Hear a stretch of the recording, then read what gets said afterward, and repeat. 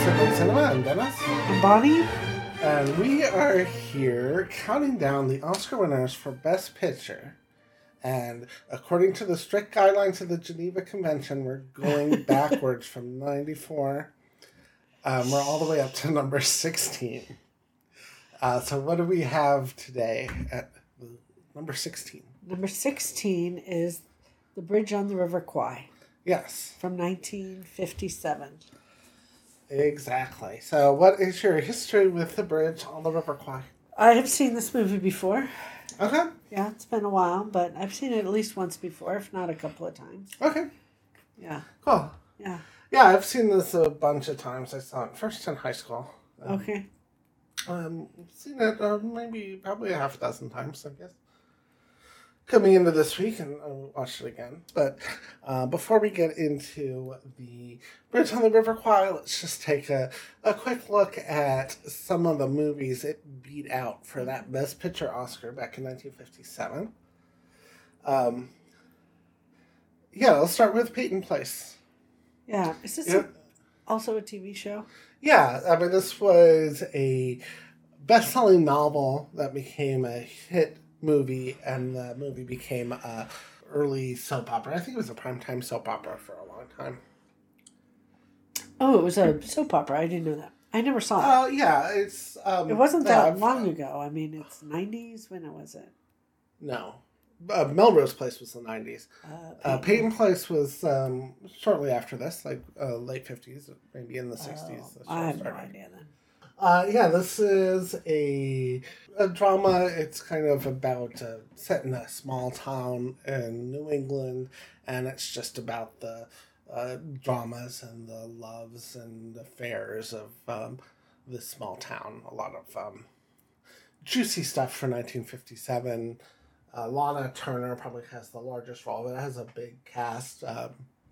One of the kids is played by Russ Tamblyn, who we saw in West Side Story as Riff. Okay. It was a big sensation back in 1957. Okay. Another big hit from the year was Sayonara, based on the Mishner novel, right? I read the book, but I didn't know there was a movie. Oh yeah, a fairly famous movie adaptation. It's a story of two American servicemen serving in during the Korean War, and they both kind of fall in love with Japanese women. Very controversial in that time period, although it was actually a pretty common thing to happen with servicemen. But kind of dealing with the prejudices against interracial marriages. The servicemen are played by Marlon Brando and Red Buttons, who was at this time just a comedian. This is his first serious dramatic role. Okay, do I know him in anything?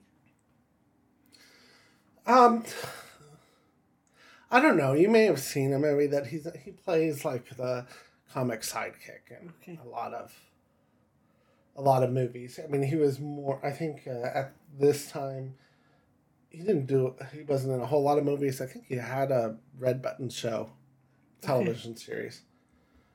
But the movie was a big hit. It also cast, in a time where it was actually very common to,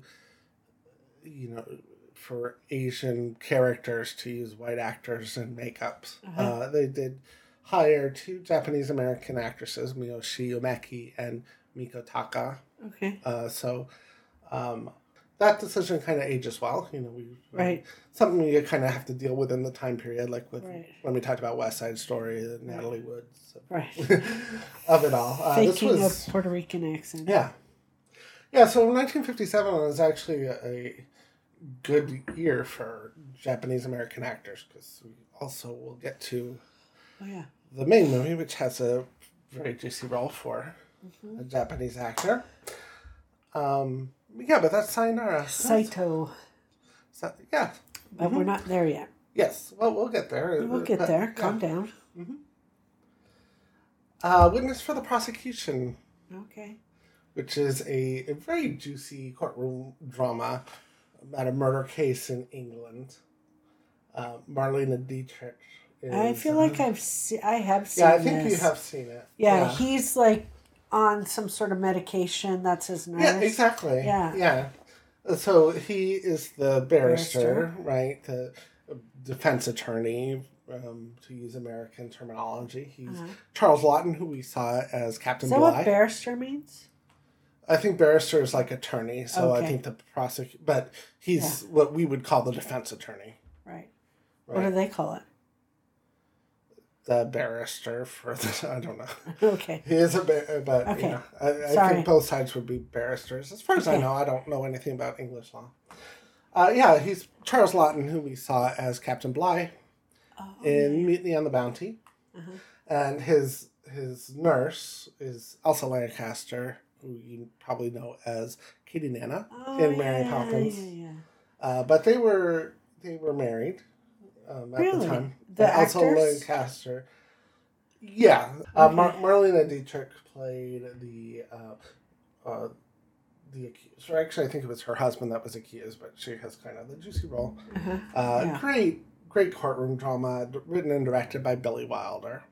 Okay, yeah. Who's fantastic. We saw one of his movies in The Lost Weekend, and we will see him again. I remember really liking this movie. It's great. Yeah, this is probably, as far as Billy Wilder goes, probably at the top of his second tier.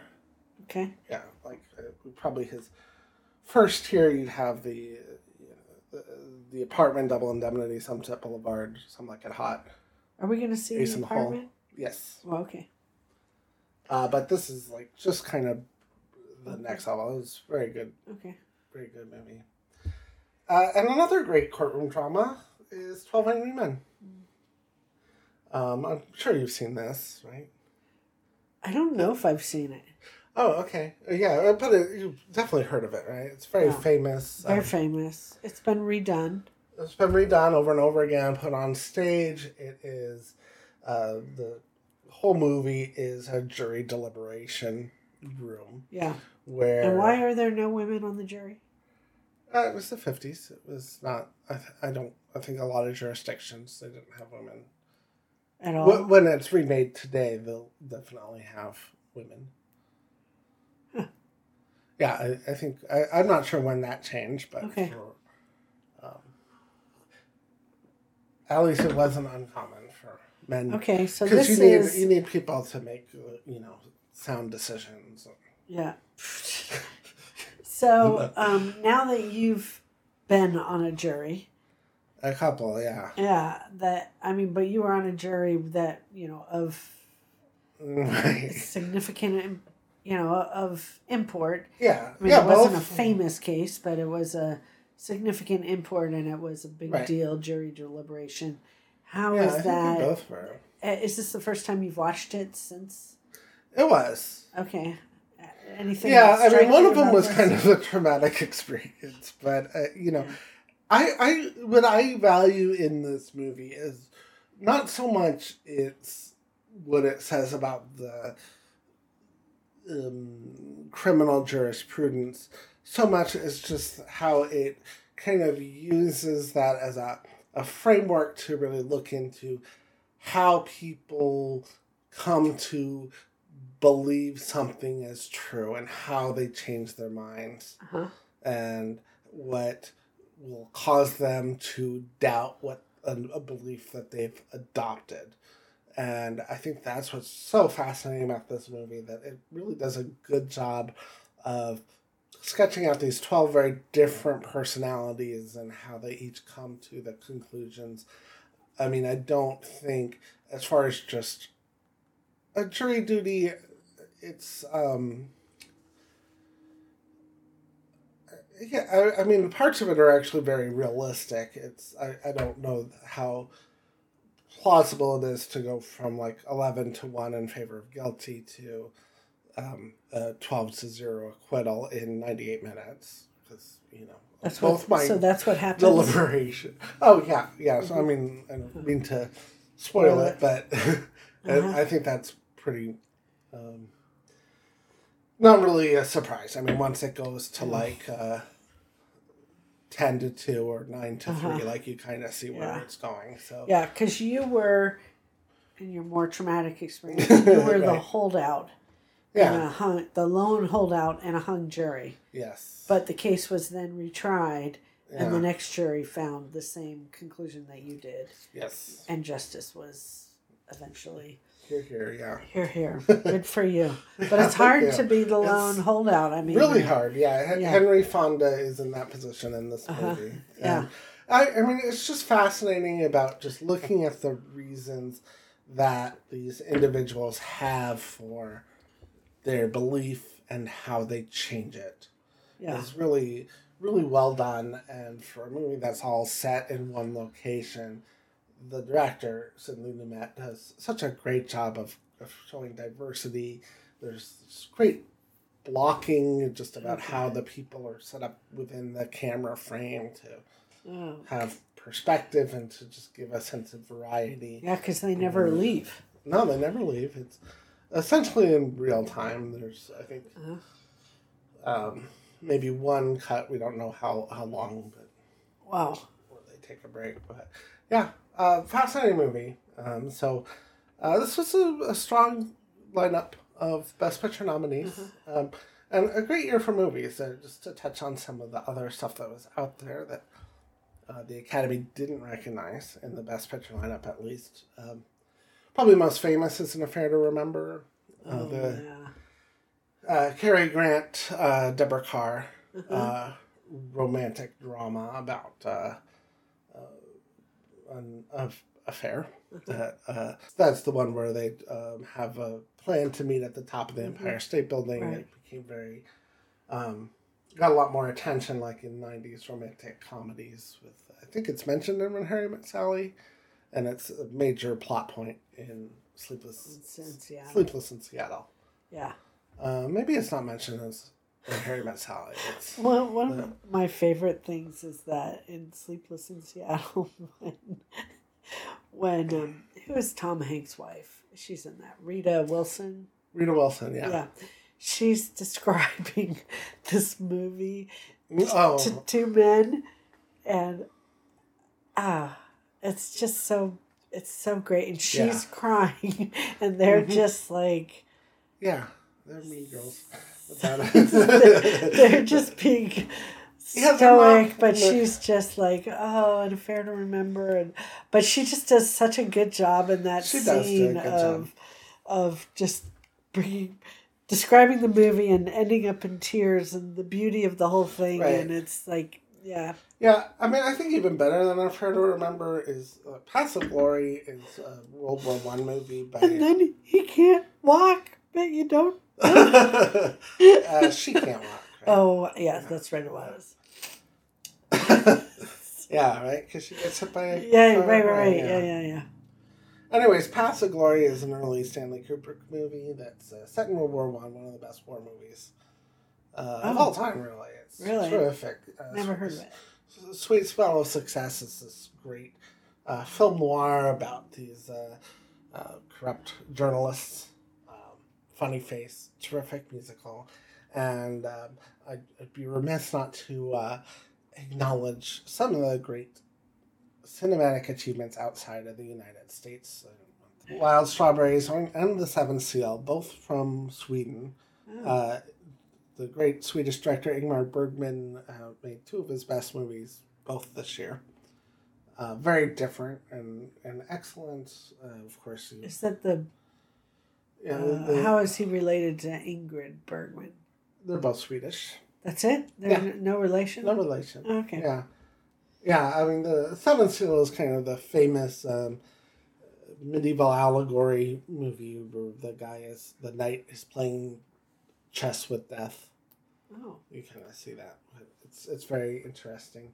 So is it the Seventh Seal, like from Revelation? Yeah. Okay. Yeah, it's very metaphorical. And then Wild Strawberries is very present-day drama about an old man like on a road trip taking stock of his life. So very different movie, both excellent.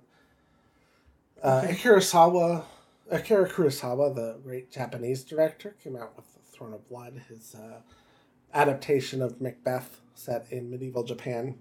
Wow. Yeah, it's terrific. And then I know nothing about medieval Japan. Yeah, samurai and... well, that's all medieval? Okay. Yeah. All right. Yeah, maybe we'll do some Kurosawa eventually. Knights of Cabiria also is from this year. It's the one of Federico Fellini, the Italian director's more prominent movies. Okay. Yeah, so... and there's other stuff from 1957, but I'm not going to go through all of them. Old Yeller. Funny Face, is that Audrey Hepburn? Yeah. Audrey Hepburn and Fred Astaire in one of his later roles. Oh. Yeah. Is that later redone? Funny Face? No? Barbra Streisand? It's a different movie. We have to look it up now. We need to phone a friend. Oh, Funny Girl, right, of course. Funny Girl, of course. Yeah. Duh. I knew that. Okay, so not related at all. Not related at all. They're both musicals. You have to cut it right where I said Funny Face. Okay. Because I just took us on a... Well, you should watch Funny Faces. I should. Yeah. I don't know anything about it. Yeah.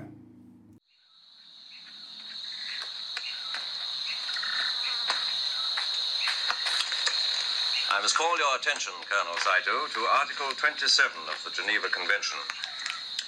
Belligerents may employ as workmen prisoners of war who are physically fit other than officers... Give me the book. By all means. You read English, I take it. Do you read Japanese? I'm sorry, no, but if it's a matter of precise translation, I'm sure that can be arranged. You see, the code specifically states that the... Diverse in the ranks! You speak to me of code? What code? The coward's code. What do you know of the soldier's code? Of Bushido? Nothing. You have order of command. Yeah, so that is Sessue Hayakawa as Colonel Saito facing off against probably a familiar voice to a lot of you, Alec Guiness as Colonel Nicholson. Yes. In The Bridge on the River Kwai. So what is this movie about? This is about a group of prisoners of war in a Japanese prison camp. Yes. Who are being called upon to build a bridge for the Japanese. Yes. That's it in a nutshell. There's British. So Obi-Wan Kenobi is the head British soldier. Alec Guinness, who most people know as Obi-Wan Kenobi. Yes. And then somebody, who is it? The American. Oh, William Holden plays Shears. We've seen William Holden in... Yeah, we've seen him in a Best Picture winner. I know we definitely talked about him he was in Network. From Here to Eternity? It's not in that? No. No, I don't think he's been in another Best Picture winner. He's most famous for Sunset Boulevard, Network in his older Network years. Is he the one who blows up? No, he's the other main guy. He's much older. The executive, much older. That's in the 70s. Yeah. So he's in Sabrina. I think you know him from that. Oh, right? yes. He's the younger brother. Yeah, right. Yeah. Cool. So, what do you think of The Bridge on the River Kwai? Yeah, good movie. It is long, but it goes. It just keeps you on the edge of your seat. There's a lot of, of course, the major. It's got so many issues of interesting concepts of I don't know, morality, even sort of the pride, the Kantian categorical imperative seems to come into. Oh, yeah. Okay, that's interesting. Seems to come into this. And then, so I started this movie, and then I had to go pick up Adam from the airport. Okay. And then he watched, but it was like the last hour and a half, 2 hours. He watched the whole second half, really. Okay, with me. So then it has the whole added interest of watching a movie about a commando operation with a commando. Yes. So there was that. So yeah. Interesting. Yeah. On all these things. So yeah, good. I mean, there's a lot of stuff to talk about. There is a lot. I really love this movie quite a bit. So for maybe our listeners who aren't as big Kantian fans as the two of us, what is the Kantian? So this was just this sort of the concept of that Kant would have on morality. So take like tell the truth, like imperative is you need to tell the truth. So you tell the truth no matter what, right? So if Nazis come to your door looking for the, Jewish people that are there and they say, do you have any Jews here? You have to tell them that they're there, right? That would be a one way of looking at this. So that's what kind of reminded me of the Alec Guiness figure, because he plays that German general, and he's very British general. I'm sorry, British general, and I'm thinking colonel. I think he is, but yeah. Okay, right. Colonel. Right. I'm really butchering this whole thing. That's fine. No, you're fine. I've seen it many times. But anyway, and he's kind of, especially they contrast him with the American. They probably do this a lot, right? Mm-hmm. The British, stiff upper lip, and they do things by the rule, and then you've got this renegade American officer, or at least we think at the time officer, who is, just ragtag and has, of course, he'd been there for a long time and, had a much more cynical view. He had no interest in keeping the clip that you played is the Japanese not keeping to the rules of the Geneva Convention, where he didn't want the officers to be doing manual labor, but you could have the enlisted do manual labor, but not the officer. Yes. It's so interesting because it seems ridiculous. You're prisoners of war. Yeah. But he is willing to be tortured. Yeah. And his men to be tortured. He won't back down on this. No. It seems absolutely ridiculous, but it actually works. Yeah. He won't even compromise. He won't compromise at all. But it actually ends up working, gives them this kind of big victory, which is a interesting, especially from the American side of where it's more like a Hawkeye from MASH, kind of do. Exactly. Yeah. So let's talk about that, because I think it's really kind of an interesting movie about pride. Yeah. In that it is kind of a movie of two halves, where it's, in terms of storytelling language, Nicholson is kind of unambiguously the hero of that first half, right? Yeah. He's Obi-Wan Kenobi. Yeah. He's presented as someone who believes in a cause and suffers and is going head to head with the villain and of the piece, and just comes out completely victorious.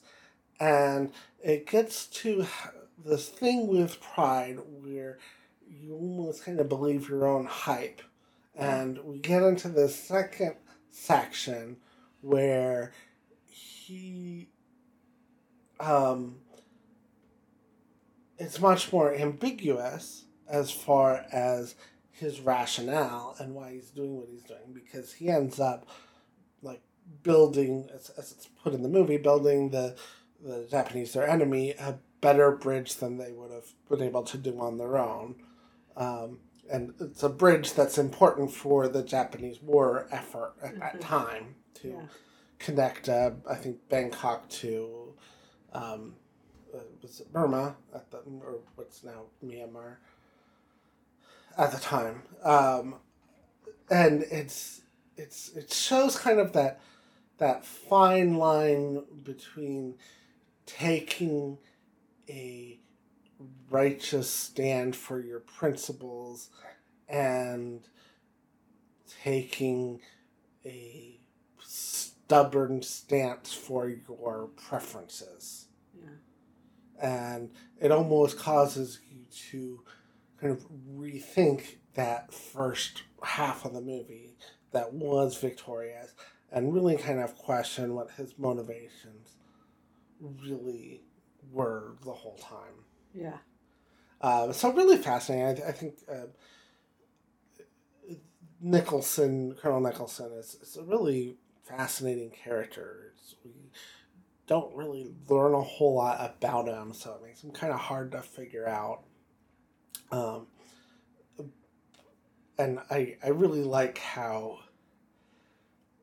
in his obsession with getting the bridge built on time, he has his officers do manual labor. I know, it's so good. And I love how that's presented, where it's not like a moral dilemma where he does that. He just kind of says it offhand. Yeah. He says it offhand while he's trying to get men from the sickbed to do labor. Right. Because he doesn't want to use the Japanese. Right. Because there are extra men there. That would have been another way to go around that, but it's got to be, we have to show them British. Yeah, how our can do and... Yeah. Yeah. Yeah. Yeah, which then makes you go back to like, well, I thought your whole thing, why didn't you compromise before then? If you're compromising now, like what's the difference? He at one point had the option to have his senior officers not do manual labor, right? Yeah. And certain things. I really love that first half of the movie, and I do want to single out Sessue Hayakawa, who was, as I said before, a Japanese-American actor to get this this role. He was actually a silent era Hollywood star, because he was actually very good looking as a younger man, had kind of an exotic look, didn't transfer because of his accent and not speaking good English. He didn't transfer. We talked about that. Exactly, and probably in The Artist and maybe Wings, but didn't transition well to sound to talkies, but now he gets this really juicy role, and he's so great because it's another instance of great character introduction, because we kind of hear about him before we meet him. First of all, we meet Shears, the American, is the first person we meet while he's digging in graves. Yeah. Right. So that sets up his perspective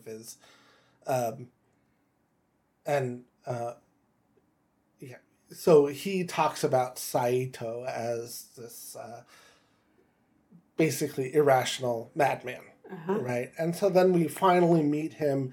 He's addressing these soldiers, the British soldiers, and immediately bumps up head to head. He's definitely introduced to us as the bad guy. But we actually end up learning a lot more about him and his motivations than we do about Nicholson. At least beneath the surface. Like, we learn, he studied in London, and he was going to be an artist, and his dad made him go into the military, and we learn the much more personal stakes for him in getting this bridge built on time is he's kind of in between a rock and a hard place. He has to do it. If he doesn't do it, he's going to have to commit suicide. Because of their honor system in the Imperial Japan.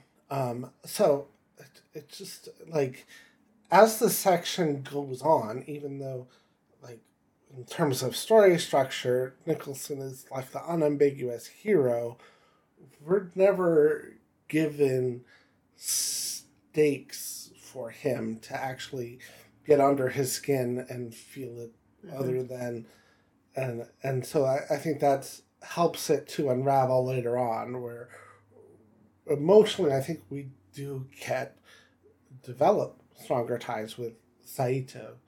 And I really love Hayakawa's performance here. He's just great.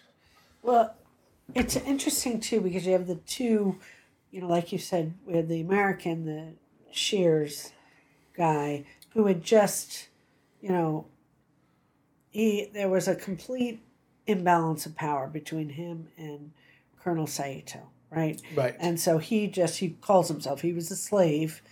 That guy was the master. Right? Yes. Nothing ever got better. So his whole thing was you just endure and then try to escape from them. The Nicholson, regardless of what his motives were, because he seems like the one guy first seemed like it's like do almost Machiavellian, do whatever it takes to get, you're not sticking by the rules.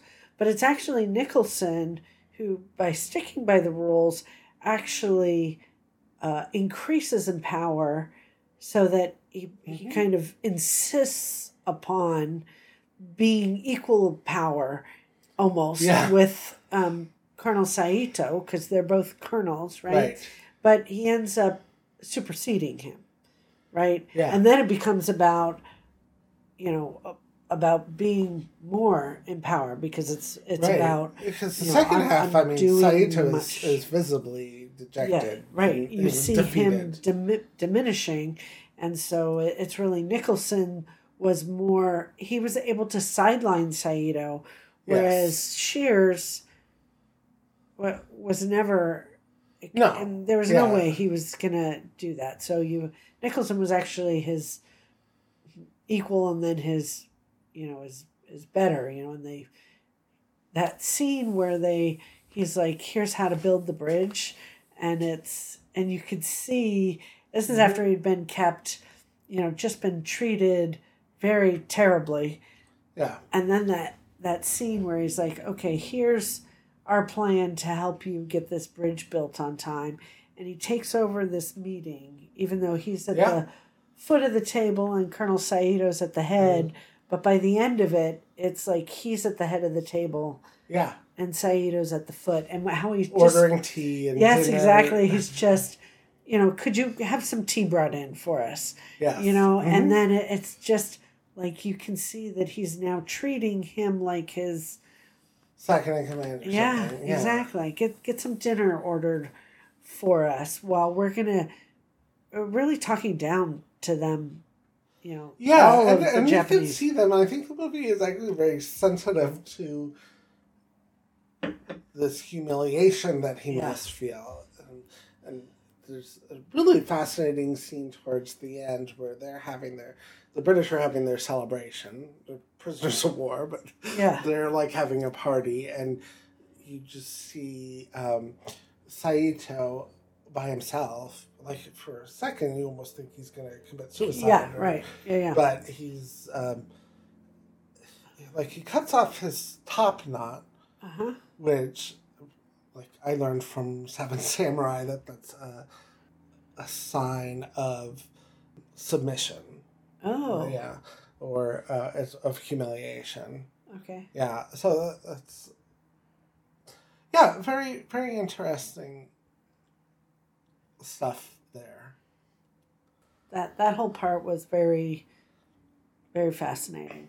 Yeah, and it's almost it's not so much a military movie because you don't see them actually doing soldier work, but they're more like laborers, right? Yeah. So it's more like management. It is. It's also about the dignity of work and having purpose. What happens when you feel like you have no purpose? Exactly. And there's a lot of human dignity themes in this.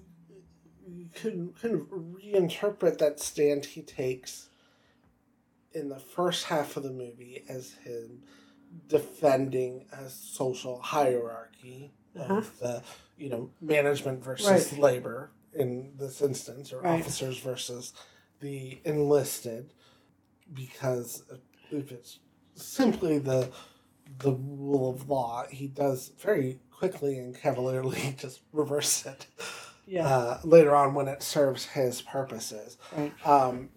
But I think that's kind of we never see it from the grunt's eye point of view, unless you count Shears, who's and we meet him as an officer, but he's an imposter. We learn later. But the opening shot is of a train with on top of the train looks like a Southeast Asian man with the guns and a bunch of white soldiers laboring on the railroad, which has some irony just in the history of the America importing Chinese immigrants to build the railway across America. But I think there's a lot of undertones about colonialism because the Japanese ambitions there is to create an empire. They're coming in from Japan to take over the region, and the British, they know how to build bridges in this region because they've been doing it all through India. Right.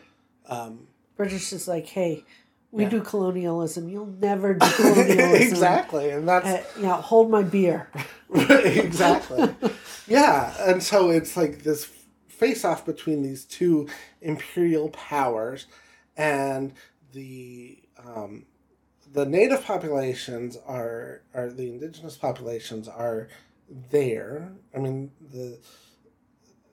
it doesn't focus on them, but the camera does kind of linger a bit on the one guy who has to sit outside Saito's cabin, pulling down fanning him, keeping him safe. True. When Shears is at his lowest, it is an indigenous tribe that gives him comfort and nurtures him in a non with no strings attached, right? Not like when he gets to a paradise in Sri Lanka, controlled by a British colony at the time, which is the one section of the movie that's just luxury. What comfort he has there comes with a price tag, right? Because they want him to go back, right? And so it's really kind of interesting from the perspective of exploiting labor. When I've always really liked the movie, but I've in the past I've kind of tolerated the Shears sections more. I like the stuff back at camp more than the William Holden parts. But I found it interesting this time around because that does kind of have the similar themes of the mission is more important than the people in terms of the management of the enterprise. You have this scene where Shears here's your suicide pill because you can't get taken alive, which is interesting because the whole troop was ordered to surrender, but I guess for commandos it's different. I don't know what that was all about. Yeah, but it's the mission's most important. We can't hold things up for you. It has to go forward. But as things pan out, it's actually the officer who gets injured and ends up slowing everything down. And and all of a sudden it's he doesn't have to take a suicide pill. They build a stretcher for him and take him. there is a one point where he does say, "Oh, leave me behind and go ahead," but it's almost like we also see that he had plenty of opportunities, just like he was already way far behind. He could have just copped. Yeah. So it's almost like he brings it up when he knows they're going to tend to him. So it's like there is this disconnect between the management kind of defending this hierarchy and the laborers, which I found kind of fascinating here, because it's not a movie that watch it and think, oh, this has kind of a lefty bent. It doesn't really, but you can see it kind of a sympathy towards the laborers. Yeah. And the dignity of labor. Well, and also, interestingly, not to interrupt, sorry. No, go ahead. It's the screenwriters weren't credited until the 1980s because they were blacklisted. They're both really active in the labor movement, and so were accused of being communists. So the screenplay at the time was credited to Pierre Bol wrote the novel. It was a French novel, and he doesn't speak any English. Okay. So he was credited with the screenplay, but it was actually written by Carl Foreman and Michael Wilson, who were blacklisted at the time. Got credit after their deaths, and the Pierre Bol won Oscar for screenwriting, and the Academy belatedly gave Oscars to their widows of the two men who were died. Yeah. Yeah. Well, after Nicholson takes over, really, and then he gets more work out of them, but their working conditions also improve greatly, and they look healthier. They do. They, they're, you can see there's just their morale builds. So there's all these dichotomies that, and then you've got the doctor, who is like the conscience. Yes. And plays the role of the conscience in the movie. It's just like, I don't know, sir. This is, shouldn't we be worried about this being like collaborating with the enemy? Do we have to do it this well? Right. It's starting to put, this is this really about, and if it really were, then if it really were about the men and about the social structure, then having it be blown up at the end would be no problem. Yeah. Right. Or keep them occupied building the bridge in a place where it's going to collapse the first train that goes over it, because that's not your problem. No, it's not your problem. Right. You didn't pick the site, but it's they deliberately changed the location because of their colonialist experience. Yes. And going back to the colonialist point, one of the only scenes between Shears and Nicholson, they're kind of arguing about the virtue of laws.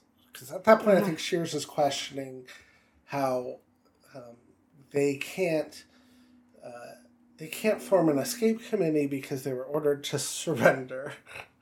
So escape, he thinks, would be, or it's a gray area, he says. So Shears is like questioning his motives, and says Nicholson's point is this is what civilization is law, and he goes, there's no civilization here. Right. And Nicholson said, well, it's our job to bring it there, which is just the entire rationale behind the colonialist, imperialist sentiment, is that we're bringing civilization. Yeah, as long as we're here, we might as well colonize. Yeah. Yeah, but it is tricky because there are certainly, there's a lot of stuff to point to where Nicholson turned out to be right, or it's not cut and dry. Like exactly.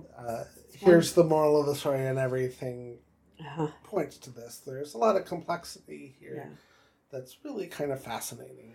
Now, would you say the weakest part is the whole William Holden commando thing? Yeah. I mean, I appreciate it a little more this time because there was thematic parallels that I saw more. Okay. But yeah, I think that's the weakest part of the movie. I love Nicholson and Saito are just such compelling characters. Right. Yeah.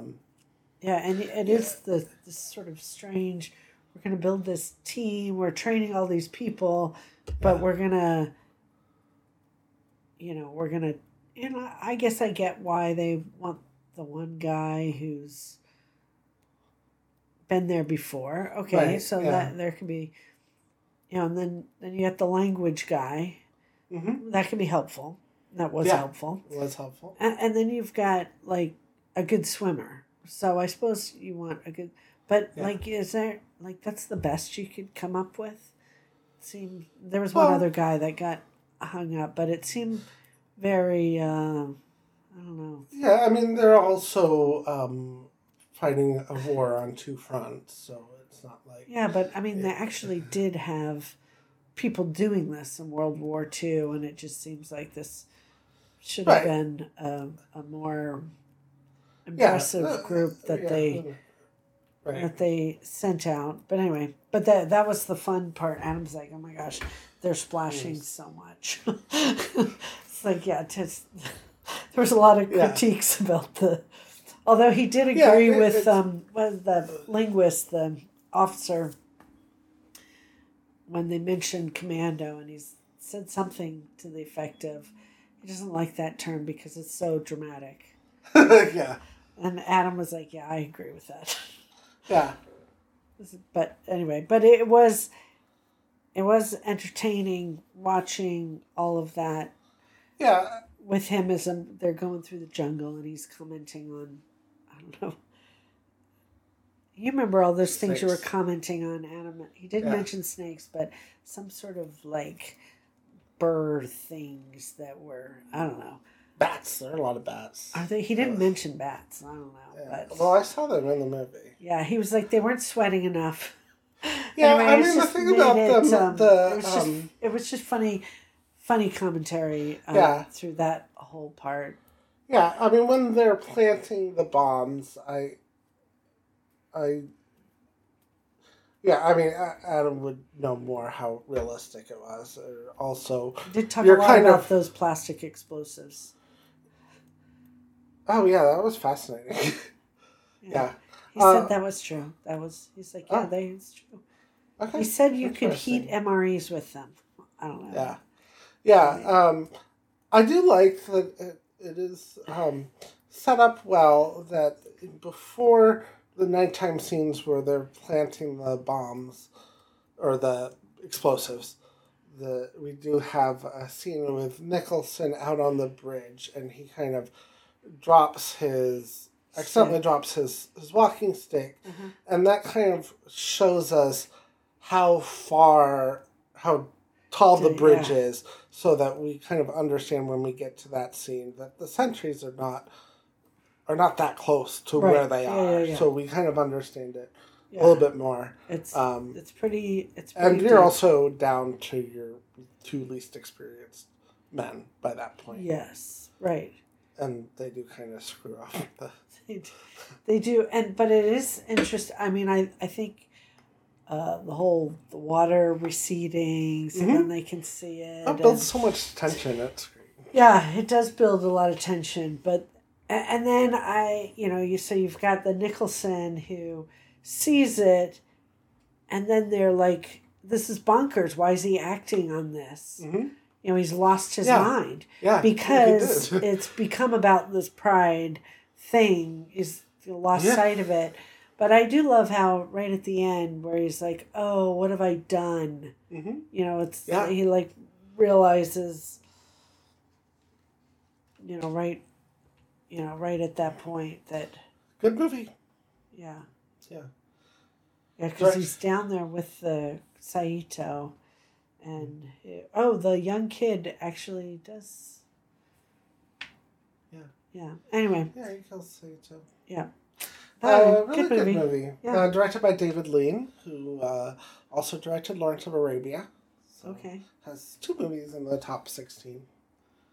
Lawrence of Arabia.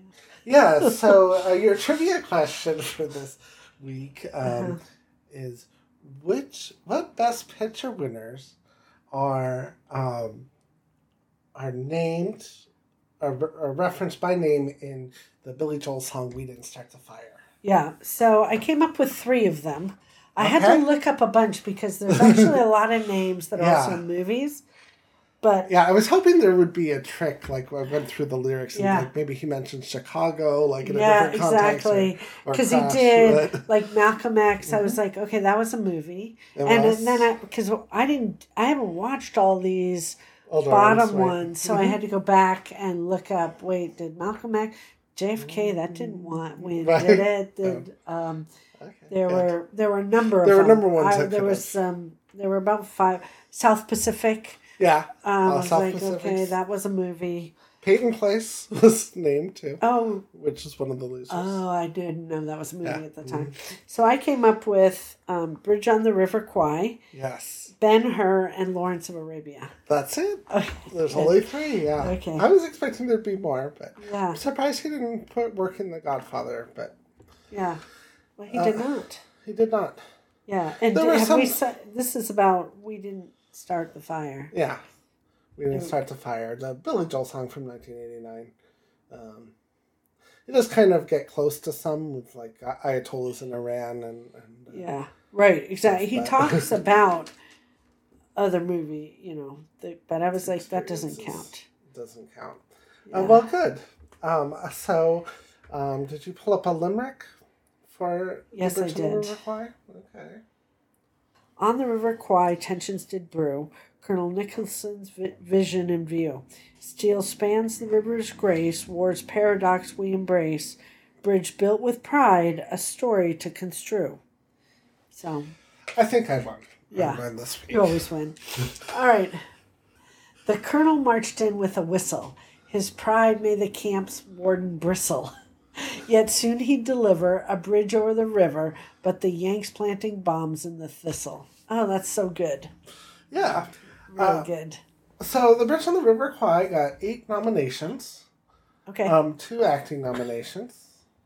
Can you guess who? I would say Colonel Saito and Nicholson. Yeah. Yeah, Alec Guiness won Best Actor. Okay. And Sessue Hayakawa was a Best Supporting Actor nominee. Oh, but he didn't win? He lost to... he lost to Red Buttons from Sayonara.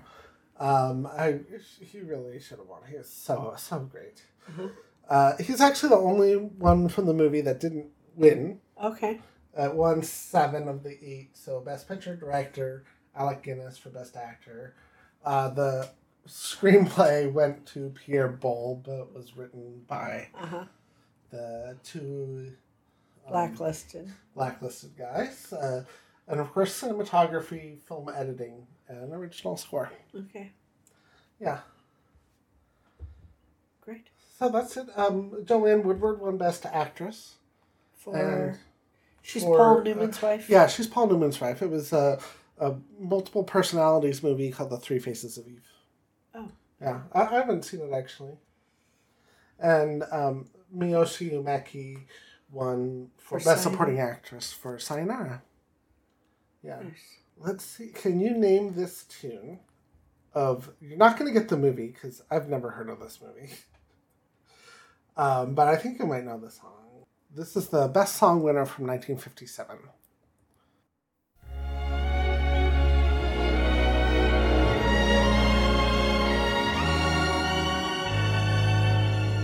When somebody loves you, it's no good unless he loves you. All the way, happy to be near you when you need Freeway minus fun. Anyways, that's from a movie called The Joker is Wild, which I'd never heard of. So. All the way. Okay, yeah. Oh, you know the song, right? That's Frank When Sinatra. Somebody Loves You. Yeah. I've at least heard that part. Okay. Okay. That was the song.